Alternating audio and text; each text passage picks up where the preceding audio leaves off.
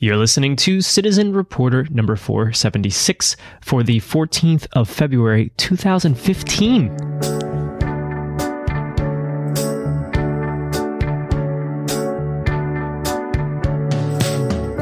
Two sides to three stories. Never whine and forget about it this time. If you want what you've already got, look away.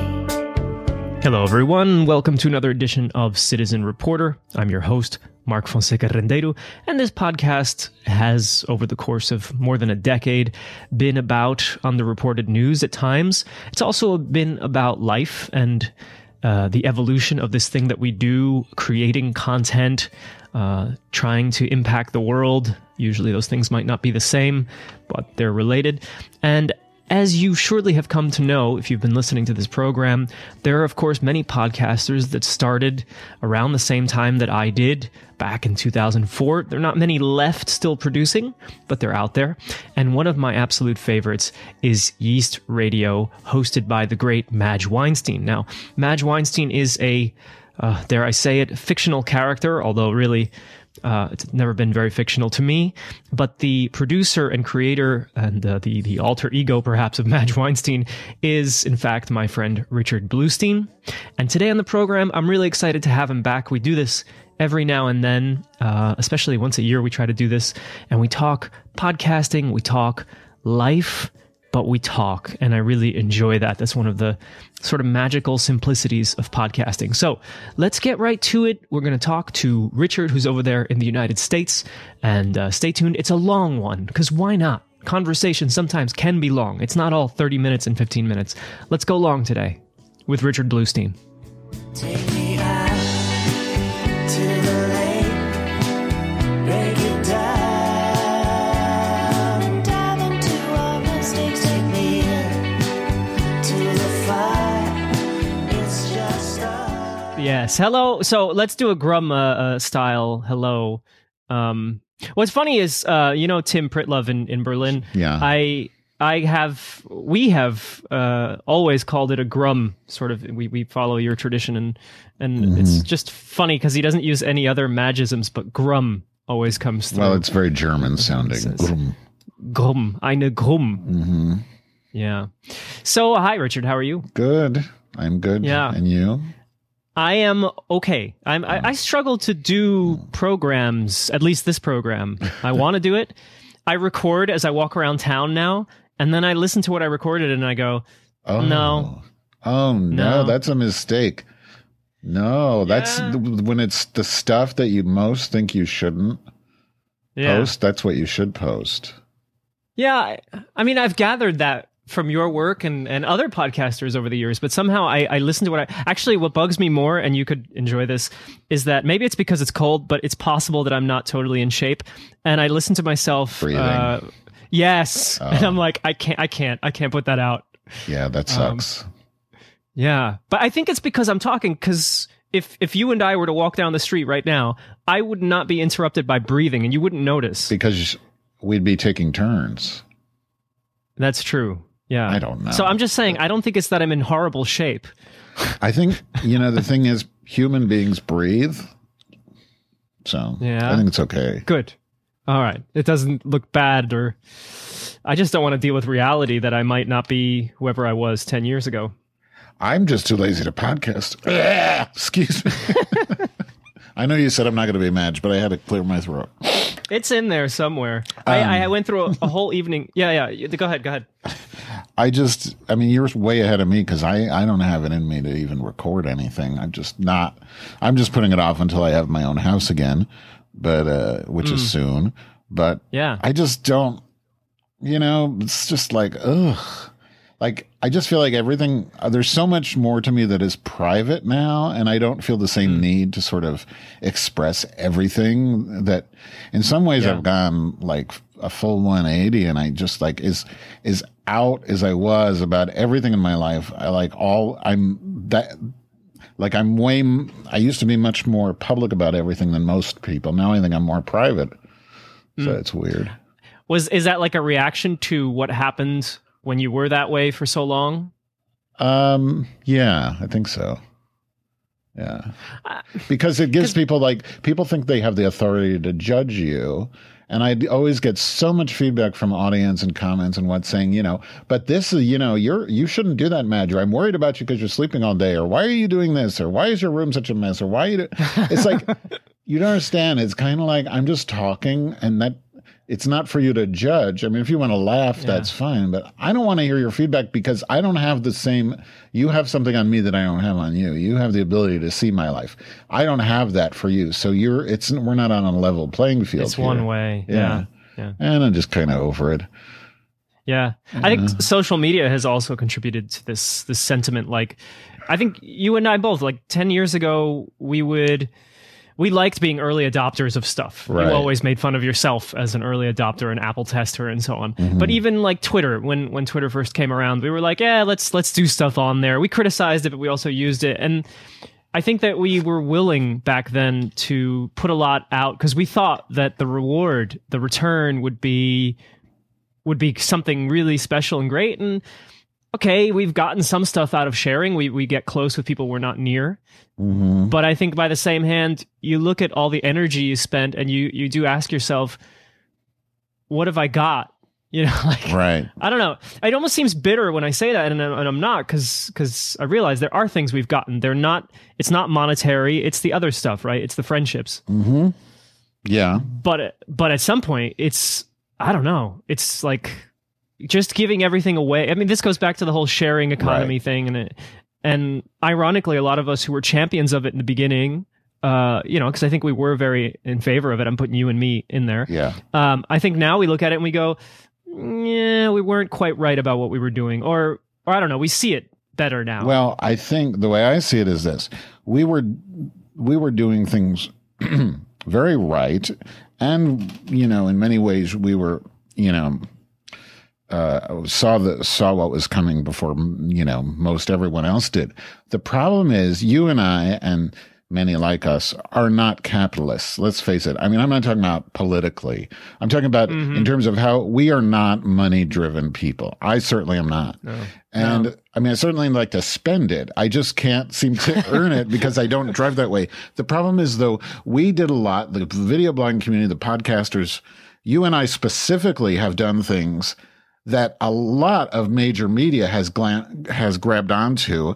We get nothing for what basically we created, this whole, your whole thing with citizen journalism and a lot of this shit that I do that's, now, fat people on reality TV is common, just so much of what we've done has become mainstream.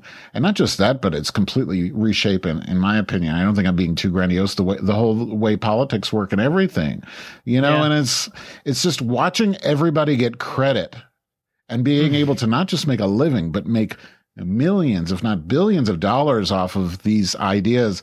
But the system is such that people like us who really started it don't even make any money. I can give you a perfect example. So I worked for Adam Curry and Pod Show, for a while. I was given 100,000 shares in that company, right? Yeah. As a founding member. There were 5 or 6 podcasts, including Dawn Andrew, myself, some others. Yeah. I got 100,000 shares. That company was sold twice, or not sold, but it changed hands or changed names twice. It became Mevio, then it became Bite Size TV. Bite Size TV was just bought out by a humongous company. I got a letter from their controller because they had to transfer my 401k. They were bought out by a huge company. I don't know the name of it. I don't remember, but it's, it's one of the huge media conglomerate types. And when just to give you an idea of how big it is, when I was at the movie, the other day, I was going to see American Snipered. And during those little, those previews at the beginning, when they show bullshit interviews with celebrities, the logo said Bite Size TV, right?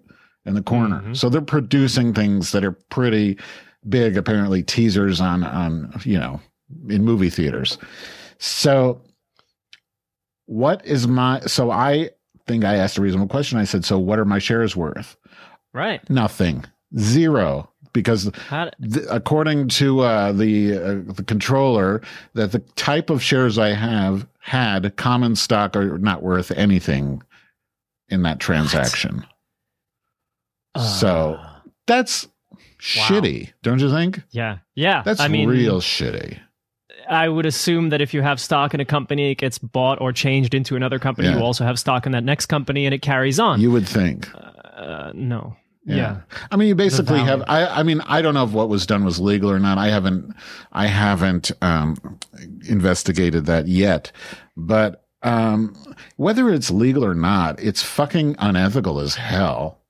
Right. You know, and just the way people like, you know, Ron Bloom, the CEO of whatever that company is, you know, has acted is just like obscene. You know, just and it's emblematic of the whole industry of I don't want to say entertainment. It's beyond that. It's media. It's everything. It's just all industry that's more than like 50 people. I mean, at the same time, it does work. I mean, we have nice things like what? Like well, I have a chair that I'm sitting on. Got a microphone. Oh, that's right. Got a basement.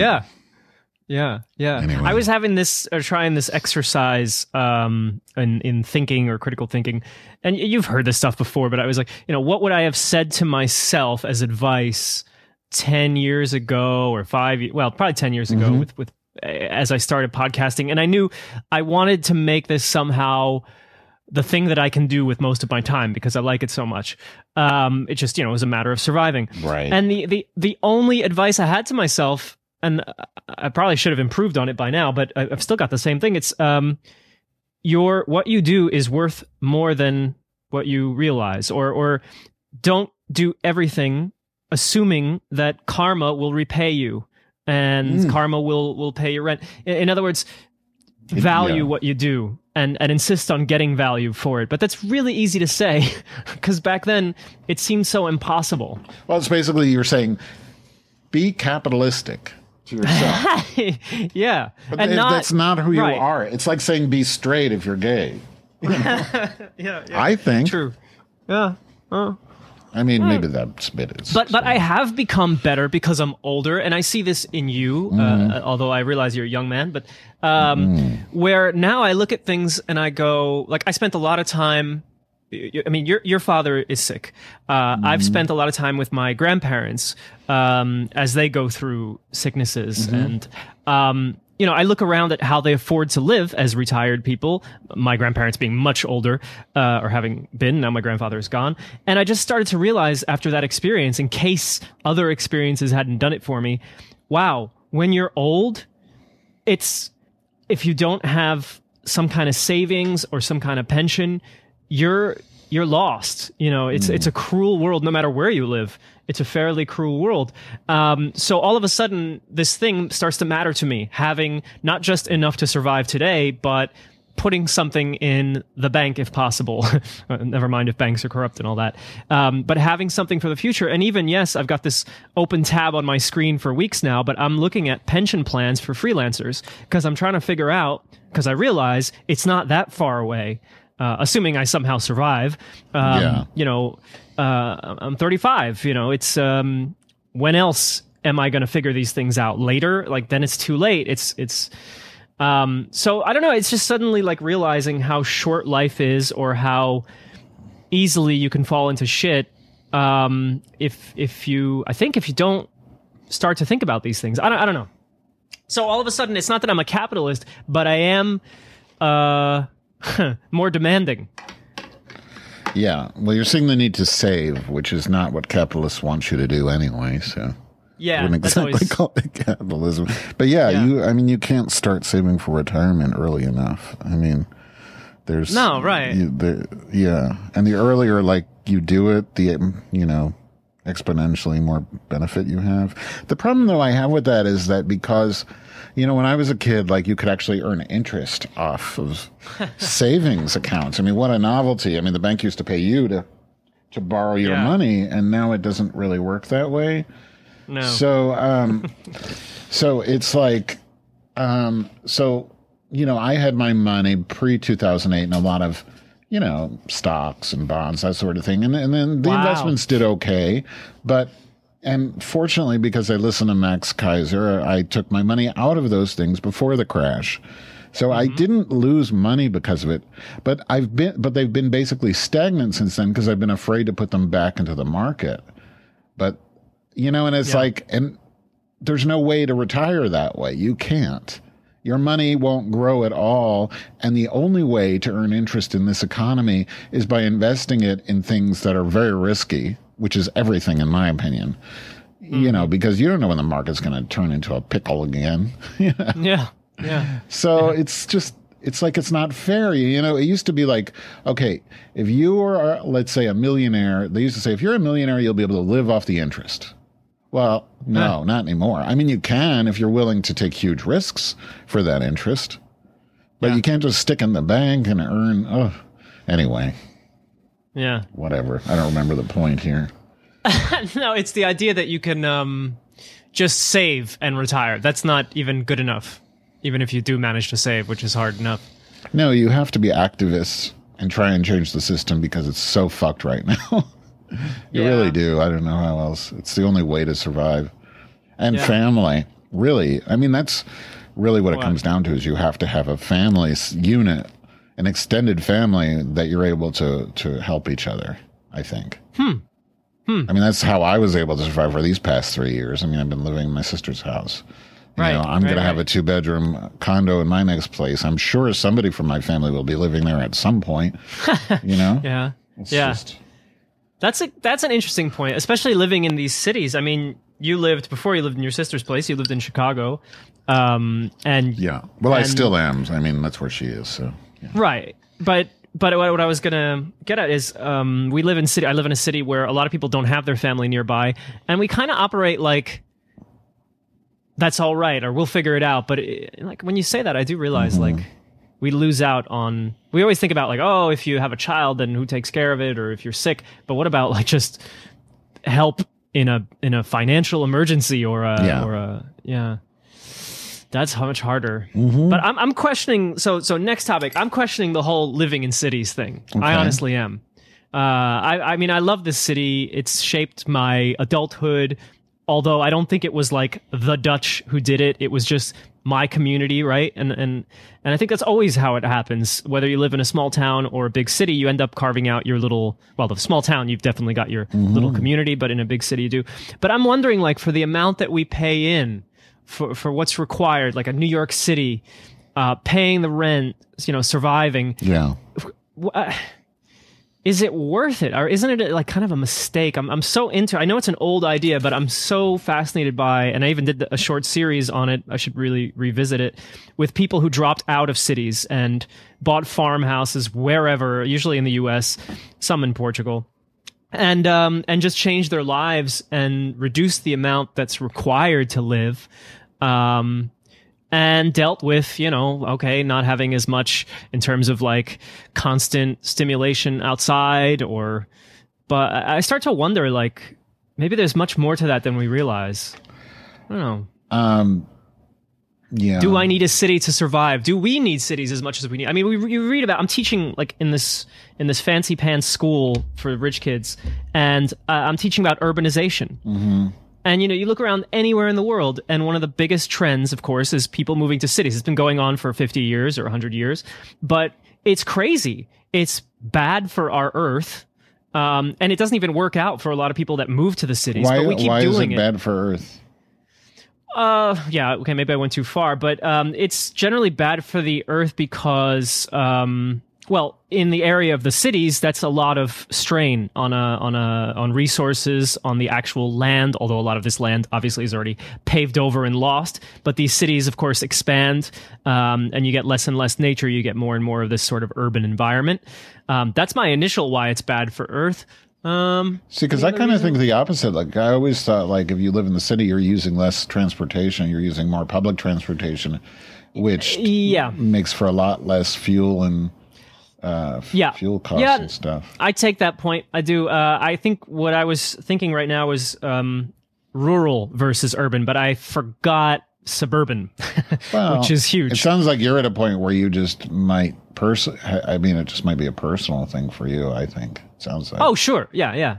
But I wonder about a lot of us. Like, I always met people who came to New York City in search of whatever it is that was missing from their lives. Yeah. And they went through hell to pay the rent Right. and make sure they're at all the right parties and events. And then at the end, some of them are happy, but some I'm going, you don't seem happy. You know, life in the city didn't fix what wasn't working for you or didn't bring you the joy that you thought. I don't know. I just wonder about it. I think it's because I now have a very high rent, and I'm like, what are we doing? You know, what? Well, I'm going from city to certainly not rural, but for me, it's almost rural because it's, you know, like Fort Lauderdale, but it's basically a community where I have to have a car. And the thing is, like, yeah, the rent or the housing cost is cheaper, but now I have to have a car, which means now I have to have a car. I have to have a car payment. I have to have insurance. And I have to like pay gas. I mean, that's a lot, you know. Yeah. When you're in the city, you don't need any of that. And I mean, if you play with the numbers, it's not as big a difference as you might think. It might even be the same for all I know. So yeah, I'll keep that in mind. Yeah, I'm not doing it. I'm not doing it now. I just wonder about it generally. You know, my family has property. There's even a house that my grandparents built, and it's pretty much sitting there. I mean, we go visit, we clean up, we invite people to stay there. Sometimes they do, but it seems like I don't know, an easier life. But that could be a bad assumption. I do have a friend who just did the whole leaving of Amsterdam thing and bought a big piece of farmland in Portugal. And turns out it's a money pit. You know, it's at first you're like, oh, everything's cheap here. And then it's the constant need for repairs and doing things. And then all of a sudden your money's kind of slipping away. Oh my God. I used to own a house a long time ago. That was a money pit. Everything goes into that fucking house. Jesus. Yeah, I guess I should keep that in mind. But yeah, so these are things that are sort of on the horizon. I don't know. But it's still fun to live in Amsterdam. It's still... I still love riding my bike and the little things, you know. I don't really get out of my neighborhood that much. And that's kind of fine with me. Yeah, I'm kind of torn. Like, I like Chicago. I wouldn't probably, you know, I wouldn't have just moved to Florida if it wasn't for my parents, but I hate the winter. And now I've been most of this winter I've been in Florida. And I've done that before, but this time I've been going back and forth. And now I'm in Chicago, and it's just fucking awful to come to Chicago after you've been in, it's like 70 degrees, 10 degrees, 80 degrees, 15 degrees. And it's like I was walking around the other day, and I felt like I could feel every bone in my foot hurt. You know, like it's just like you don't have that chance to get used to it gradually. It's just kind of like, oh, I'm on a plane, and now my bones are creaking. It's just like torture. You know, I don't know. So you want to live a warmer life? I don't know. I don't know if I do. It's kind of too easy in a way. Maybe it's too early. I feel like I'm getting too lazy too early, but I don't give a shit, I guess. It's nice, I guess. I don't know. Can always change my mind. That's well, right. I guess you could rent out whatever you have in Florida. Yeah. Oh, you can get into the Airbnb game. No. No. No. Oh, because there's like tenants association or something. Yeah, I think that's kind of. Yeah, I don't. Most nicer places don't allow that. Like you can buy a place in South Beach, you know, and like basically what used to be a crack house, you can spend $150,000 for a 500 square foot studio near the beach, and it's a dump.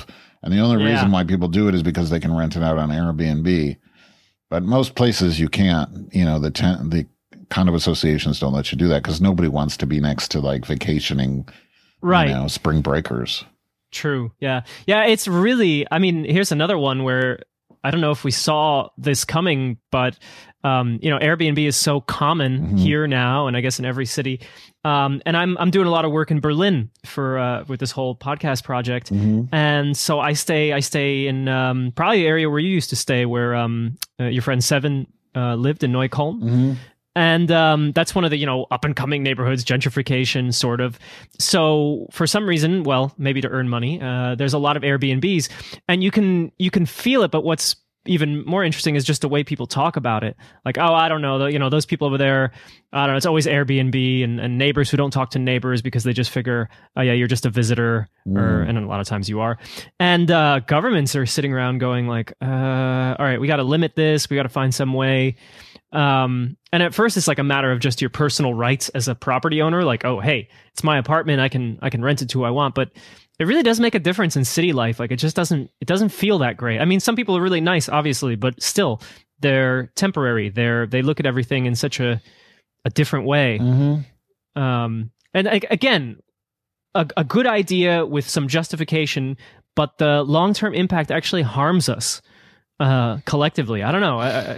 I'm lumping it in with a sharing economy. I mean, I don't know if it definitely changes things quite a bit, but I don't know if it's one of the things that's going to change that's inevitable and we just have to accept it, kind of like the internet changed privacy, or if it's just kind of like something we should fight against. You know what I mean? I don't know. I haven't really personally had to experience it like you have. I mean, I don't really live in places where it's that big a deal. Yeah. So I haven't seen it. But Amsterdam's always been crazy with tourists. I mean, it's always been these fucking, because you have all the drug tourists and they're always there just like so misbehaved and just fiending for drugs and vomiting from their first, mushroom trip and drinking beer. I mean, it's just endless. Yeah. It's just the level of stupid things that happen is odd. I mean, it's not like crazy, raging destruction. It's just this quiet, lazy, careless kind of, destruction. It's kids, finding themselves in Amsterdam. Yeah. That's like what they do.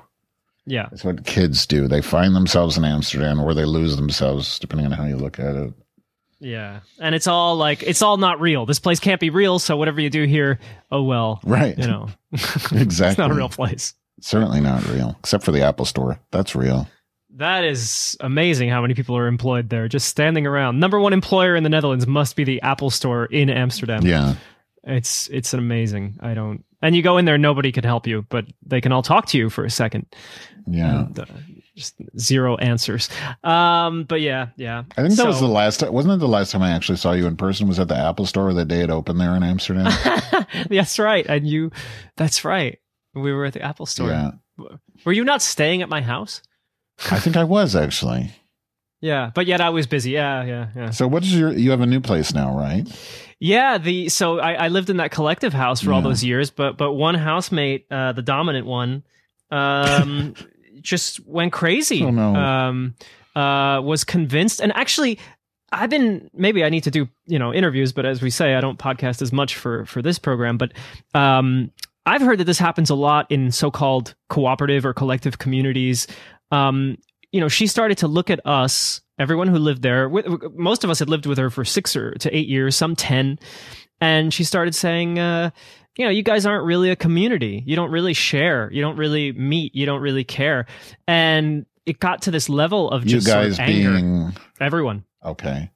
Yeah, everyone. So it became this matter of kind of attacking us or taking action, and these actions were always some like destruction or some like I just woke up one day and everything in the kitchen was covered in butter. What? Every faucet, every drawer, the refrigerator covered in butter or cooking grease. It was weird. Even the little burners on the stove had been dipped in grease, which I didn't know if that's dangerous or not. But and I lit one without noticing, and it was only like that blue gas, blue fire.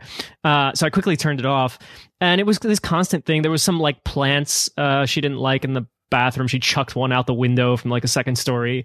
Furniture would disappear in the hallway. Things would just break. One day I think she threw flour, all the flour from the kitchen. We had 2 kitchens, right? It was a big building. And the message was like, you guys aren't dealing with the reality that we're not okay and we don't communicate. So I'm going to, I don't know. Who is we? Push you. Everybody but her? Yeah, all of us collectively. But you know what? It became a thing. I mean, some of this is, I guess, private business, but none of my housemates like the internet, so I can do this. It was like, we were getting older, and one guy in the building is going to marry his longtime boyfriend. We're very excited about it. Yeah. And, I think that this sort of reminded her that we're getting older and we're going to make some choices that may involve not living in the house. And she wants the people she's going to live with till she's old. And when she realizes she's not going to get it, she gets angry at us for not being how old is she wants us to be.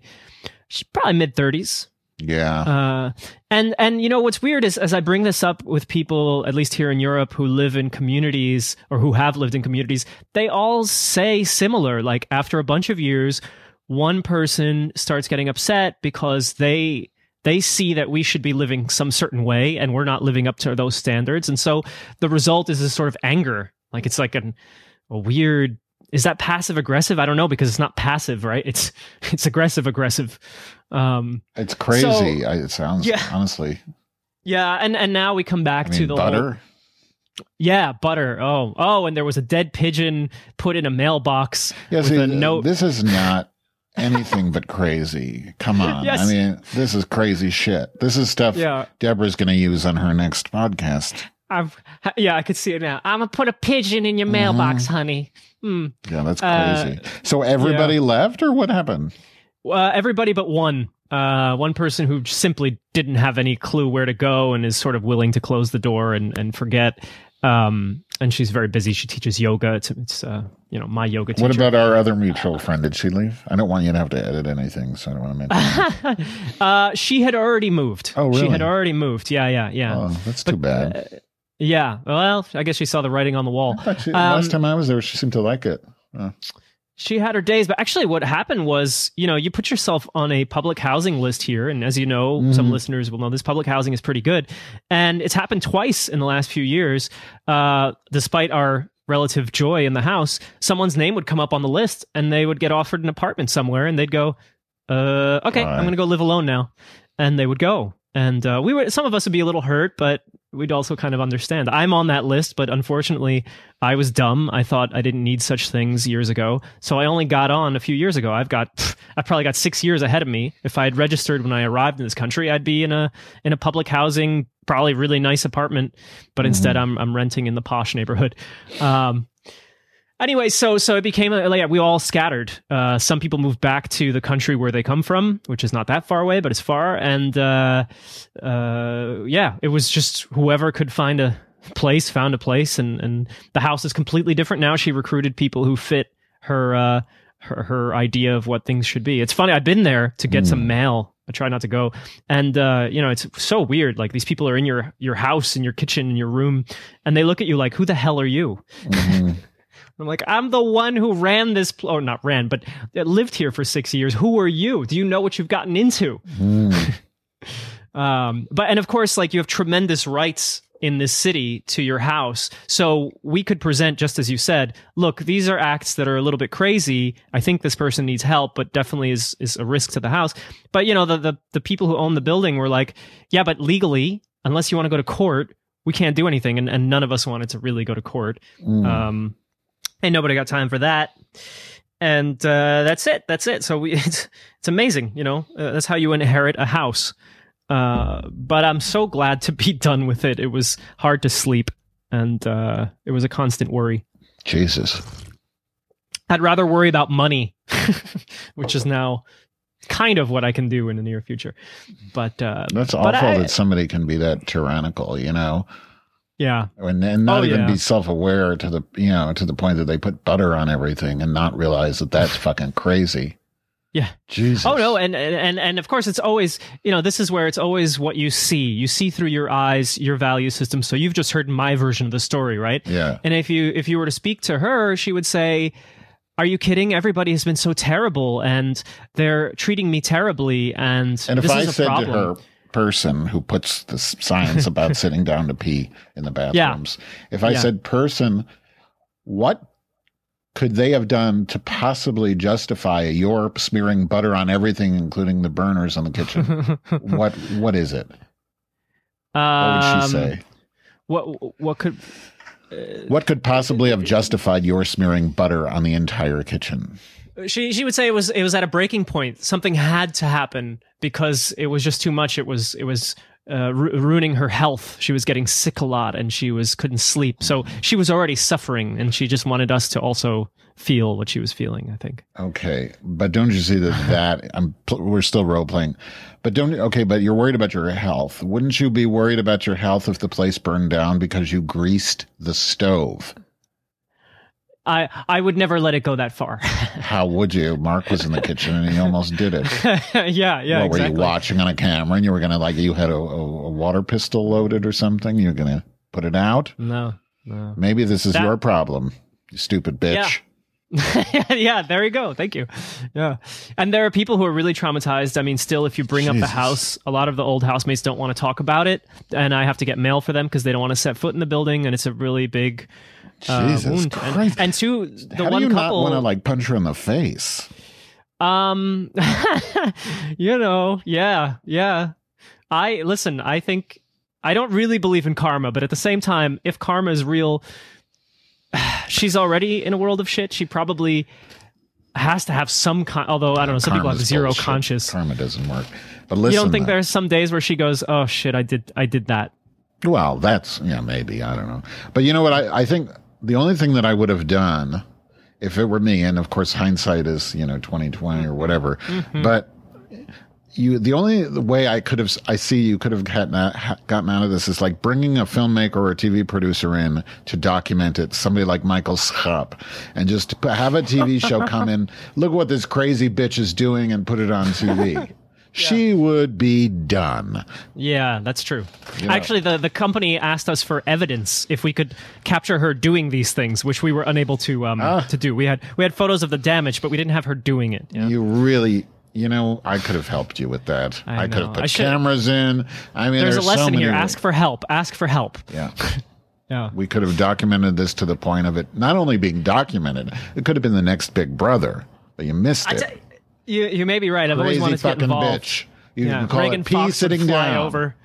That's what I'd call the show. P sitting down or else. I don't know. I wanted to confiscate one of those signs. Yeah. Oh well, I don't know if I managed. Well, you still but- could. Yeah, true. I had something. I was going to say something, and then it's gone. It's just gone, just like that. Oh. P sitting down. Michael Schaap. He got a third season for his show, which is great. Oh my God. Yeah. Wow. Yeah. It's a really great show. So, and we still talk to him about getting it subtitled in English. And he still says he really wants to, but delay. But that wasn't what I was going to tell you about. Last time I was there, he was still documenting. producing the first season. It hadn't even gone on air yet. That was, I guess, 2012. Oh my God. It's been a while. Yeah. Yeah. But what was it? Let me take a second here. It was about the whole filming, the documenting, the next Big Brother. Yeah. Never mind. I don't know. It sucked. I think a lot of it was we couldn't believe. Oh yeah, here's a big jump. It was moments like that in the house, dealing with what was going on, where I realized, at least how I see things, like these examples in history and in the present, where someone who's never mind crazy, Okay. never mind crazy is part of it, but brave enough to do something bold, to do something violent, comes along, right? And who's around them? People who generally don't want to do anything like that, who don't believe in doing stuff like that, who are rational, who believe there's got to be some way to get through this. And I watched as this group of very intelligent, talented, I mean, people who could really get a lot done in regular life, but they're not assholes, right? They're not violent. They're not physical. They're not confrontational. And I watched as because I'm part of that group, had no answer. Act after act, our answers were like, okay, we need to get someone to intervene, like to have a talk. We need to recommend that the person get help, and then they can come back. And I just realized how, like, no matter how advanced we get in this world, we keep coming back to this basic fact that if someone is crazy enough, and never mind leaders of countries, right? The guy or girl who shoots everyone on a train or on on the street, if someone is crazy enough to want to and physically get the gun or get the whatever and take lives or harm people, it's so powerful because everybody else would never do such a thing and it's very difficult to know how to respond to that.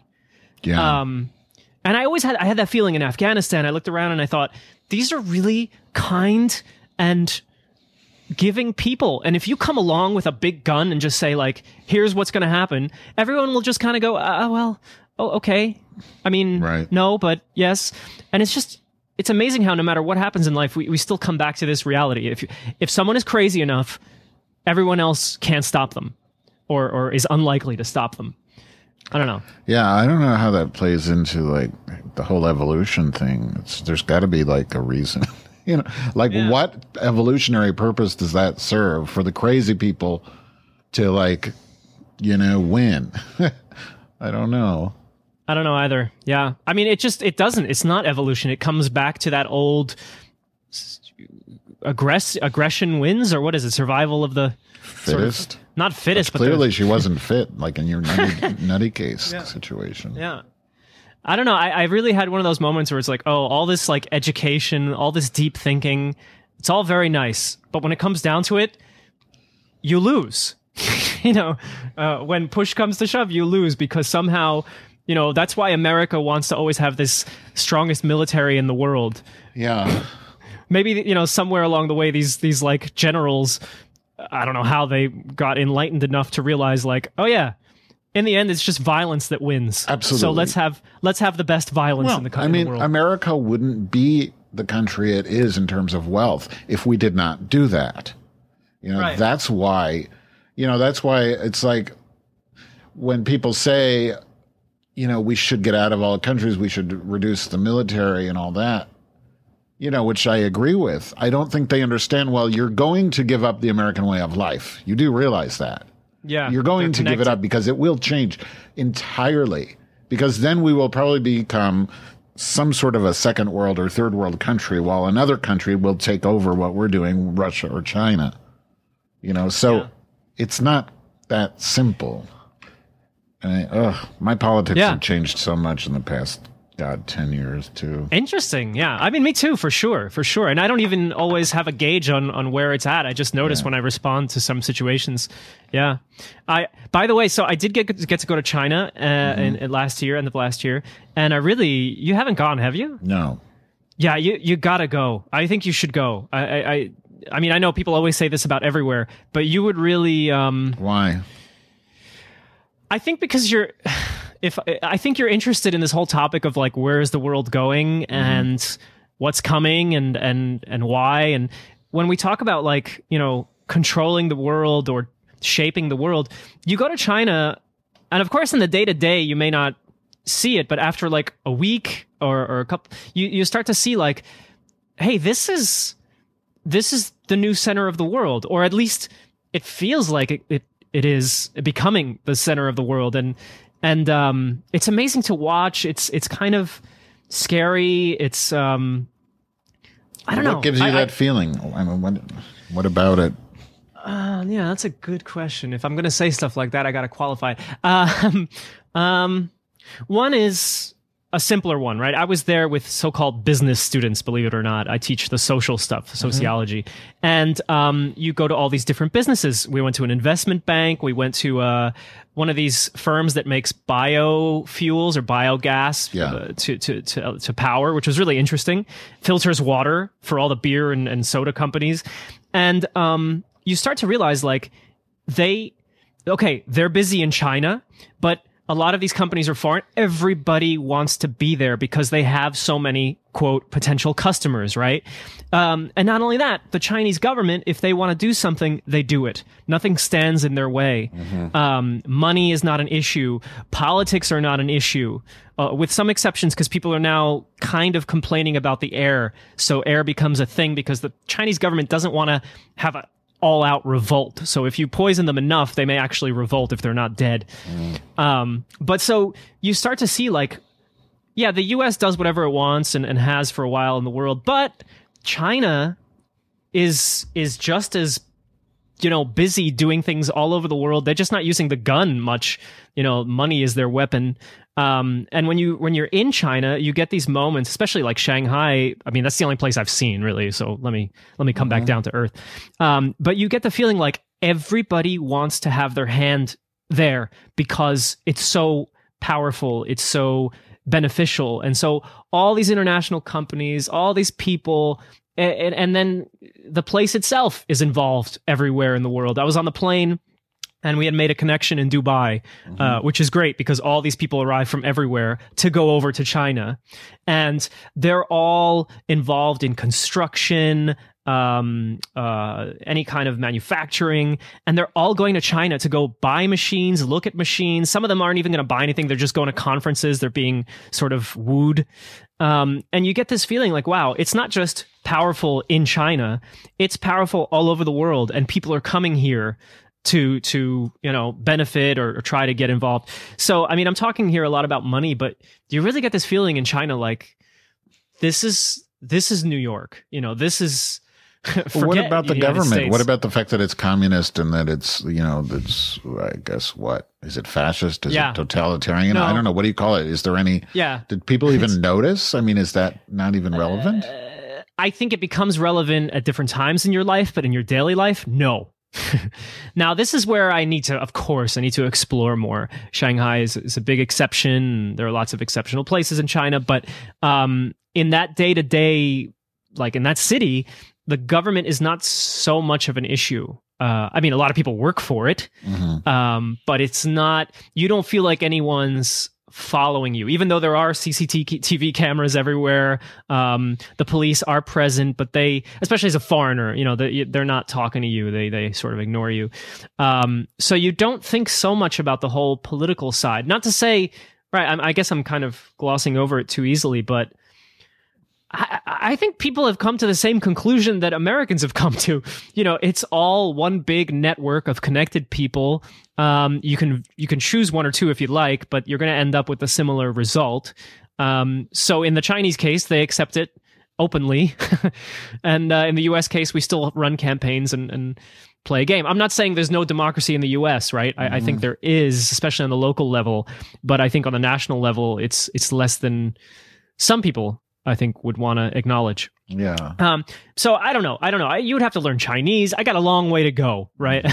But I think you would find China fascinating. I was surprised. I haven't been trying to get there for a long time, but now that I've been there, I want to know more. And you really do get the feeling like the focus of the world is shifting here. Not shifting. It's been shifted.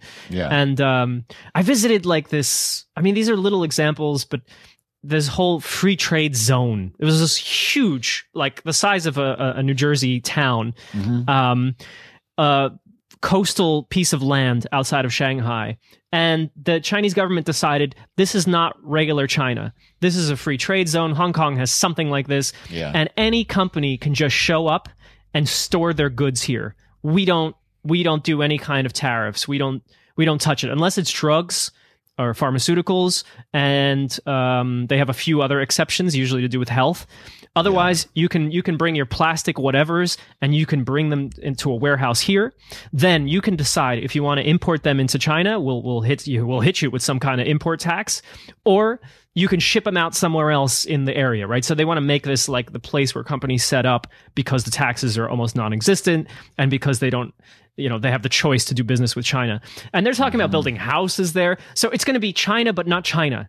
It's really strange. And they've done it before, right? Hong Kong, they didn't do it, but it's Singapore grown that is way. like that too, I think, isn't it? I think there's a large element of this. I don't know how high the taxes are. But when you look at this is just a little experiment for them. It's huge. It involves tons of money, tons of people, and they just call it an experiment. That's when your country is... But does this have to do with that... what is that called? The trans-Chinese, trans-Asian pipeline? What the hell is it? I don't know. Honestly. I don't really know the trans-Asian pipeline story. No, I mean the Trans-Pacific Trade Partnership.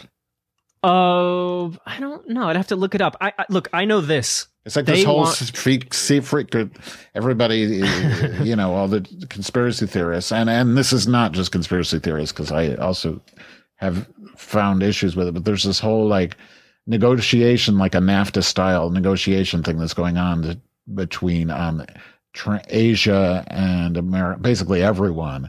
So that it's like more free trade, basically, having to do with Asia and the United States as well. And it's all being negotiated behind closed doors. Yeah. Pudong, I'm looking it up, but I don't know, to be honest. Trans-Pacific Partnership. Oh, tranny Pacifics. Yeah. That's that weird part, right? All these free trade agreements, after a while, we're all involved. So what's left? There's supposed to be this EU-US one that's been coming for years, and everybody's really, well, anybody who actually knows about it, which are not many people, very What is it afraid. called? It's I think it's an EU-US free trade agreement, and it hasn't been fully agreed upon, or at least last time I checked, because these things can happen, you don't even notice. So maybe not yeah. as many taxes for you for when you get shit from here and vice versa. I don't know. Well, potentially, if I produce something, I think it mostly benefits, this whole manufacturing and trade. I don't know if it benefits the individual. I'll tell you what is happening, and that's the talk among expats over here. There's so much more cooperation between U.S. banks, U.S. government, and the Dutch government and Dutch banks. So all of a sudden, I got friends who were saying, I got a letter from the U.S. government via my bank saying, hey, we now are sharing with the United States that you have a bank account here. What? And they've got new power to at least know that you have a bank account. I don't know how much they can know about it. I don't know if they can know how much is in there, but they're reaching. They're reaching further. And I know this is happening in Portugal too. It's EU. It's the whole EU. I mean, look, the world is becoming smaller and systems are finally... Well, there was that guy from the Swiss bank. They had a 60 Minutes about him last weekend. And this guy basically was a Snowden type, and he took all the bank records from Switzerland and from Swiss banks, and he just gave them away to show everyone who was hiding money in Switzerland. And the U.S. is, using it to prosecute people. And the guy had no high-minded motives. He just wanted to make money. He thought I could sell the data, and it turns out he wasn't able to sell it. He didn't make any money. Was it when he leaked this stuff? Was it years and years ago? I don't know how long ago. It wasn't. It was probably a couple of years. I'm not sure. I remember when WikiLeaks. Yeah, WikiLeaks was new, and one of the before they were famous, it was a lot of Swiss bank information. It may have been that. I don't remember what the time frame was. Yeah. Huh. So. Speaking of leakage, and a while back you were reposting old Yeast radios. Yeah. And you had reposted the Broke P, Peter Sunday. Yeah. Because I was Right, you were going through old shows. It was great. It was, and it was right about the same time when they had gotten taken down again, and so I did post that again. It's unbelievable what those people have gone through. And no matter what you think of piracy or whatever you want to call it, sharing, I don't even want to label it because that turns into some other bullshit conversation. But no matter what you think of it, you have to admire what these people have committed truly heroic acts to be willing to put themselves into prison for the sake of what they believe in. And you have to look at that. You have to consider that when you think about the issue. Everybody does. You can't just say, oh, it's stealing, because these people have, basically given up their lives and their freedom for it. Yeah. You have to, it forces you to question it and say, maybe it's more than just a matter of stealing something that Sony created. Maybe there's more to it, Yeah. Oh, yeah. And they became, not poster children. What do you call it? Like, they're being made examples of. It's really an exaggeration. I just spoke to Peter yesterday, which is the first time since he's been in prison, and I'm very excited that we're talking again. Yeah. I did send him like one postcard when he was in prison. But it's amazing what he's been through, and I don't know. He's very disappointed with everything. And also, oddly enough, it doesn't matter, I guess, but he's not a big fan of what Pirate Bay does now. Because with the commercials, the ads. Yeah. Because I know when I talked with him, they weren't, their big thing, his big defense was that they only used the money to defend themselves and stuff. So. Yeah.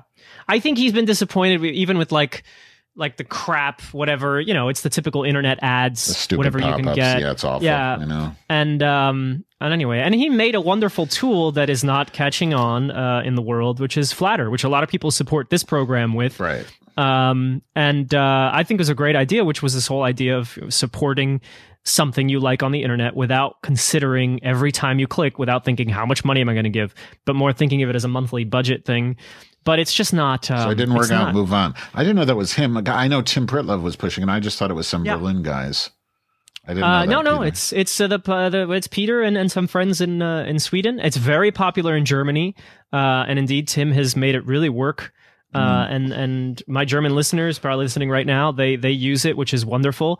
But where you have this drop off is it never became widely used. You know, imagine PayPal. If nobody in the US started using PayPal, well, it started in the US anyway, but still, if nobody uses it, it's a bit of a problem. I've been meaning to stick that on my site for so long. I just haven't. You'll get love from Germany if you do. Yeah. And what I like, although PayPal has this option, and actually I don't know if I have this with you, but I want to have this with Yeast Radio, where you just say like, okay, donate 6-month subscription, 12-month subscription, and then every month €1 or whatever you want goes to the program. Like magazine subscriptions in the old days. Yeah, I have those. I have subscriptions.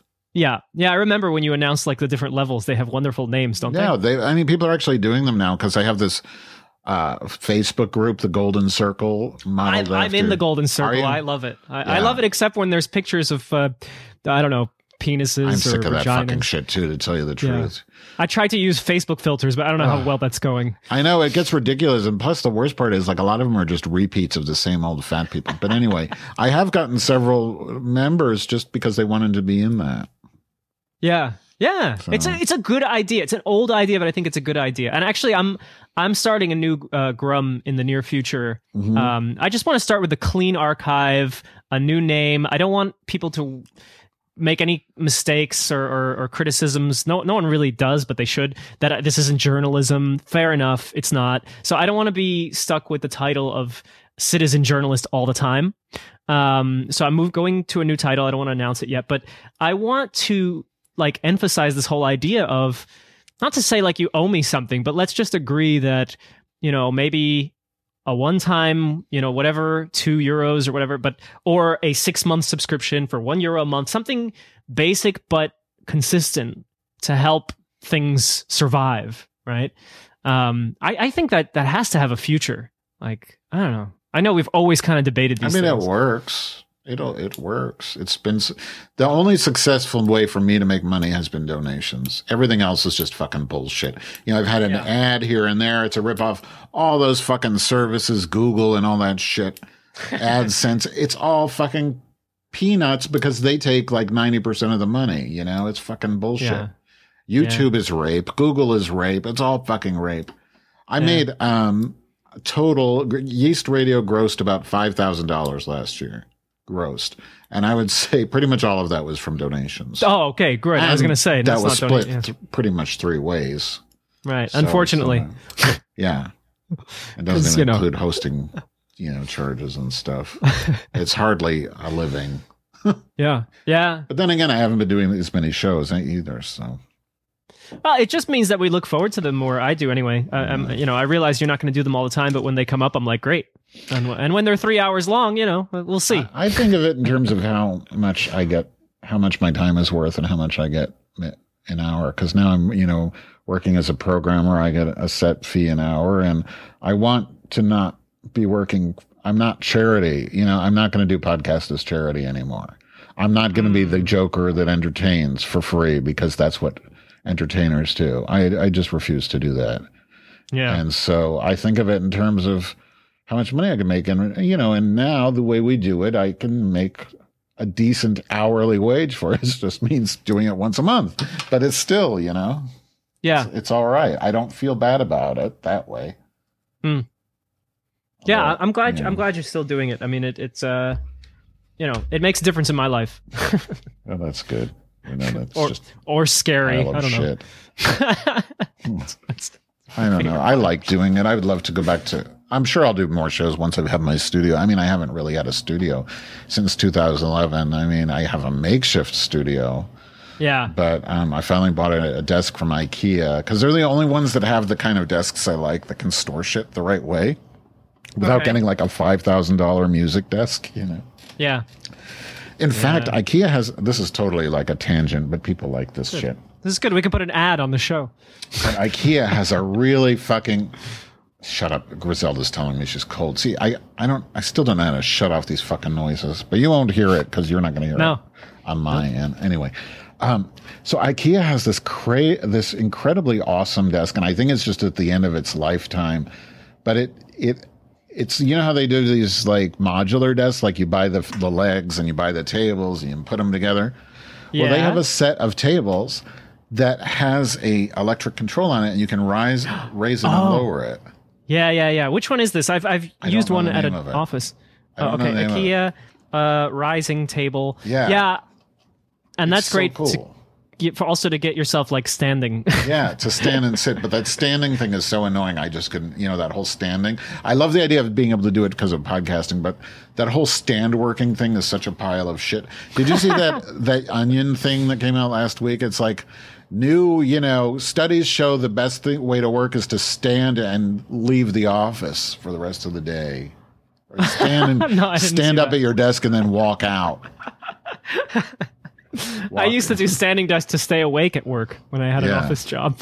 It was the only way. I got excited about working because I was standing there. I'll look for that. I'm looking at one. There's more than one now with this whole standing desk thing. I just find it annoying that it's a desk you have to plug in, but all right. But it's cool. I mean, I didn't buy it, Grant. I'm telling you, I bought the one called Freddy. It's really ugly. That's not very Swedish. It was also half the price. FREDDE. It's ugly as fuck. It's black. It has a fucking cup holder, but it has, what I need because like I mount the mic like on one of those springy things, and so it has to be higher. I have to clamp it to something higher, and there's very few desks that have built-in shelves. Where you don't have to because I don't want to like hammer shit. So it's like, so it has a built-in shelf, and then it has these two things that stick out on the side to hold the speakers. Are you Googling it? I am. Yeah. So it's like, I can't believe we're getting this retarded, but it's like, it's like something I feel like we can discuss that's genuine without having to feel like we're talking about the end of the world, maybe. I don't know. Which was usually what we do, yeah. Yeah. I know, it's interesting, yeah. It's very menacing, like Darth Vader would use this desk. Yeah. Well, I'm like him when I breathe, Sleep mask. Maybe that's what I'll call it. I'll call it the Darth Vader desk. Yeah. The something Death Star related. Yeah. Yeah, all right. Well, Richard, I wanted to catch up. I see that we've hit an hour. I don't know why that's somehow, everything collapses after an hour. In my own life, I have trouble having conversations more than an hour. Well, you should come visit. I know, and listen, I never successfully visited you in Chicago. This is true. You never did. Look, part of the reason is just the crazy cost of flights inside the U.S. It's amazing. People always get surprised by Chicago, though, because it's such a fantastic city, and it is my favorite city in the U.S. It still is, and. One of my favorites, probably my favorite city in the world, actually, that I've seen. But it's so underrated, and the reason is because people from Chicago don't sit around talking about how great it is. And there's nothing here, we don't have anything great. We don't have celebrities. We don't have, you have Oprah. Wait a minute. She left. We don't even have her. We just have really nice art. We have really nice architecture, plenty of space to walk around, restaurants and people. I mean... But it's nothing to brag about. You can't. It doesn't have very good bragging rights.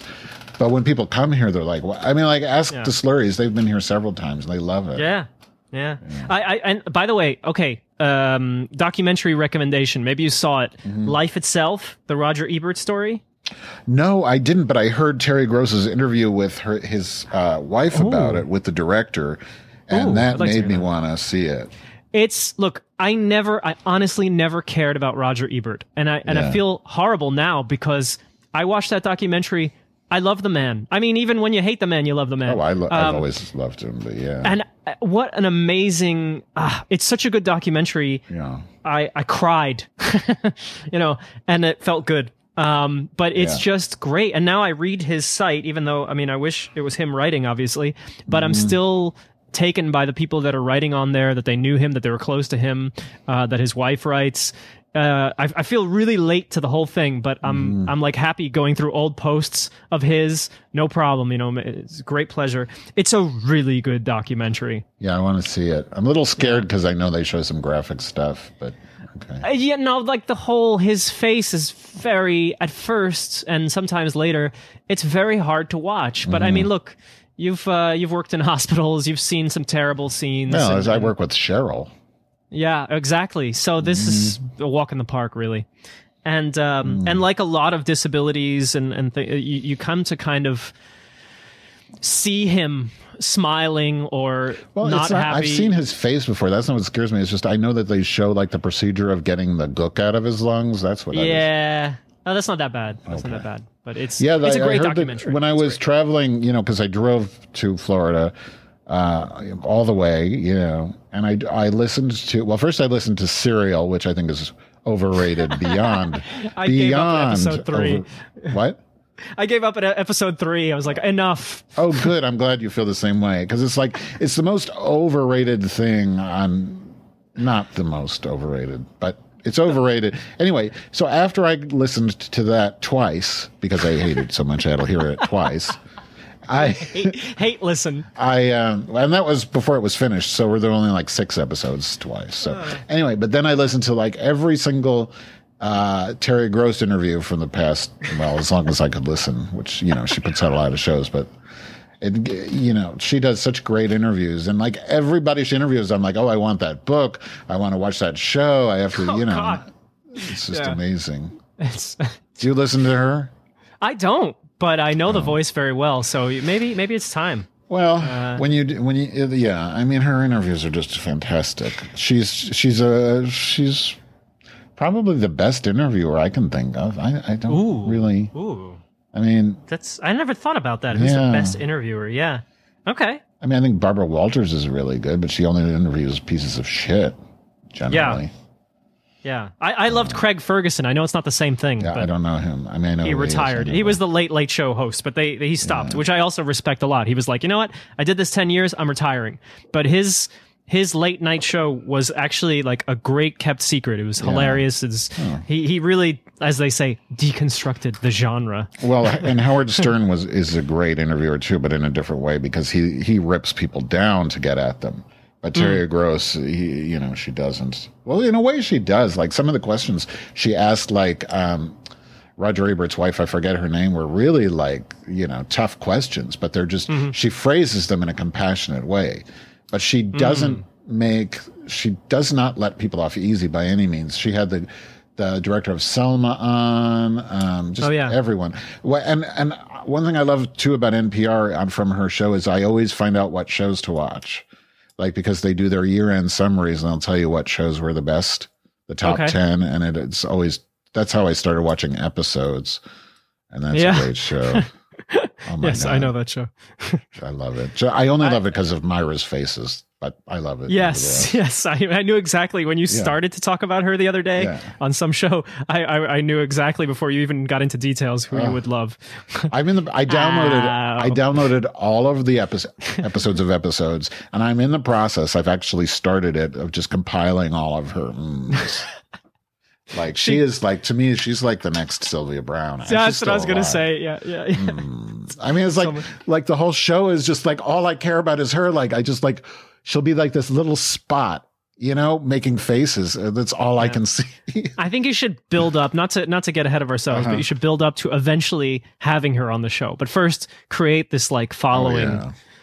No, she's I'm on the same page with you on that for sure. Because one of your greatest interviews is still, what was it? Sylvia Brown's son's ex-girlfriend.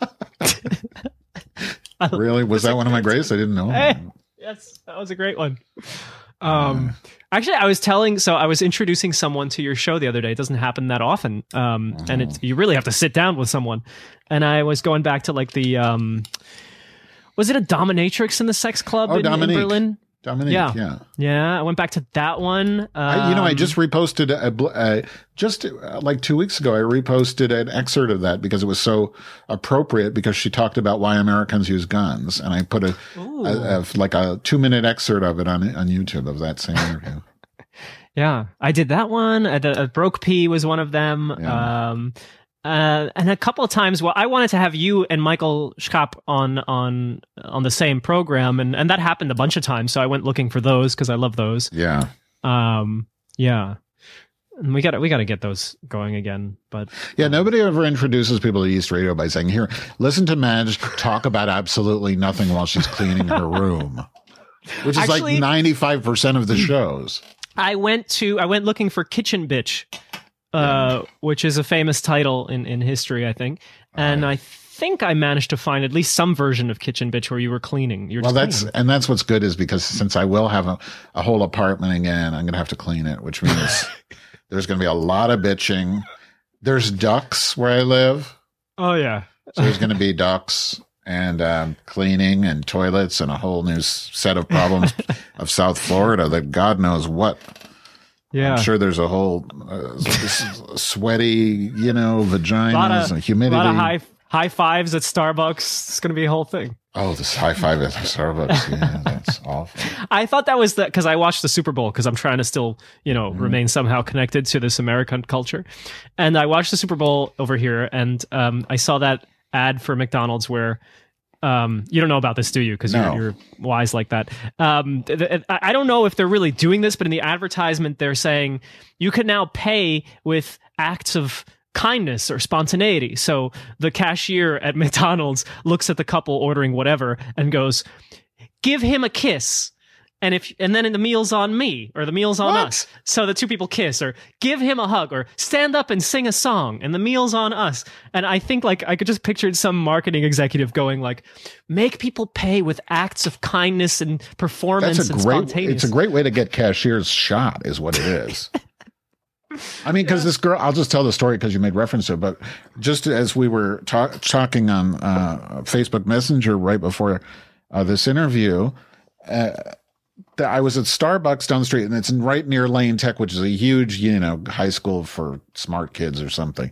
And so so always at the same time, these hordes of kids come in, and they sit down and they, act like teenagers, and and I always think of cereal, like which one is gonna kill, which is Adnan, which is the annoying lesbian that smokes too much pot, but anyway, that's not relevant. But So one of them from the next table comes up, and I'm sitting at a group of teenage girls, and I'm the only one studying. And this girl comes up to me. She goes, "Will you give me a high five?" And I go, "Why?" She goes, "I don't know." I said, "No." And then the girl next to me said, she did the same thing. "Will you give me a high five?" She's like, "Sure." Did they do it? Okay. And I felt embarrassed, but very, very vindicated at the same time. But I wanted them to ask why, and they just wouldn't. It's like there's nothing more wrong in my world. Well, there's some things, murder, than asking a stranger to high five for no reason. I mean, high fiving is wrong, but high fiving for no reason is wronger. Yeah. Well, at least you don't have a friend. I mean, those have kind of gone. The trend has passed. But every time they say something funny or I don't know, clever, they high five you. I actively refuse. I do not. Even children. Well, that was a child. I do not high five. Even my nephew, he's like high five. I'm like, no. Yeah. We can negotiate the fist bump thing, but I will absolutely not high five. I am traumatized by it. It's like, asking, some victim of rape to get raped again. All right. Well, this is as a greeting and as a goodbye, I'm all right with any of this. Well, you're a heterosexual male who plays Frisbee. I mean, of course you are. That's exactly what I was thinking about. Not so much the heterosexual side, but the Frisbee side. Exactly. Yeah. Well, that's true because it's not a gay or straight thing. No, we're slapping all kinds of fives. Yeah. All right. So I'm going to end this here just in case people can't handle what is over an hour. Yeah. But it's really good to talk to you. It's been a while. Yeah, you too. And when are you going to post this? Let's see. I got a dinner thingy Probably tonight anyway. Oh, that's good. Tonight or tomorrow morning. Yeah.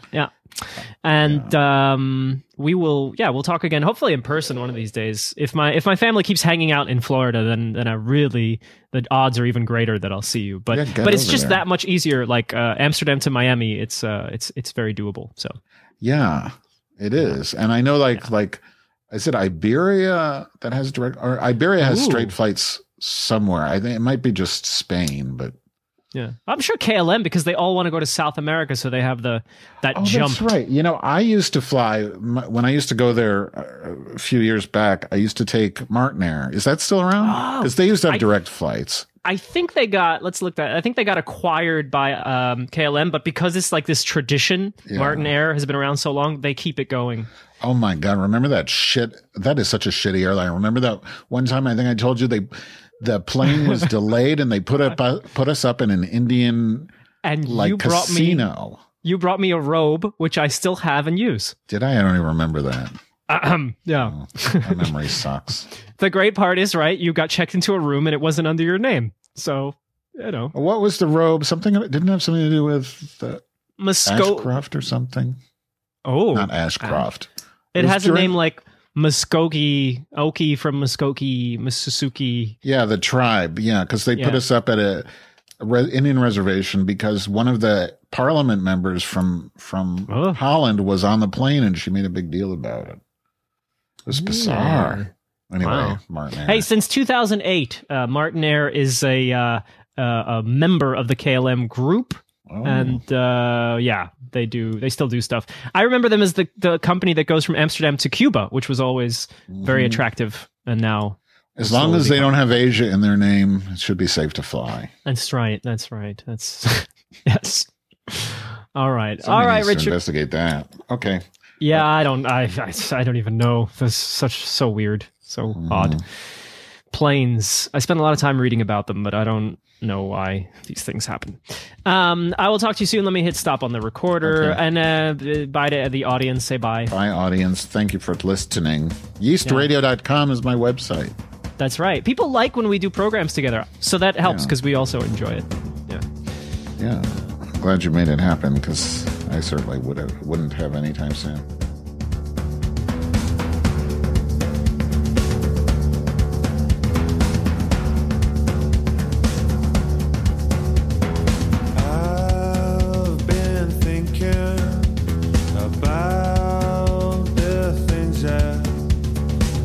Inside my head and I can't get them out. And I've been waking at 4 in the morning. I don't know why I can't get back to sleep again tonight. Keep banging on your drum. Keep banging on, and your day will come. Keep banging on your drum, and they will hear. I am wishing that I was making a list of all the good things that I've ever done with my life. And everybody thinks I have wasted every chance I ever had to be somebody.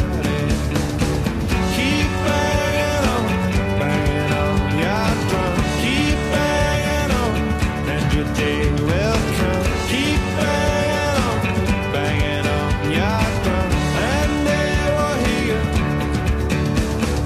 No one lives forever.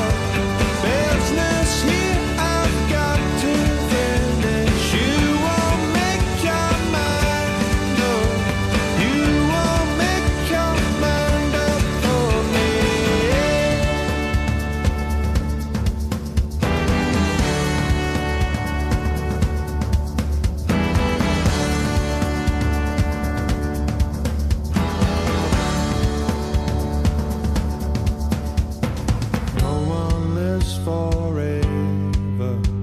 business here you've got to finish. You won't make your mind up.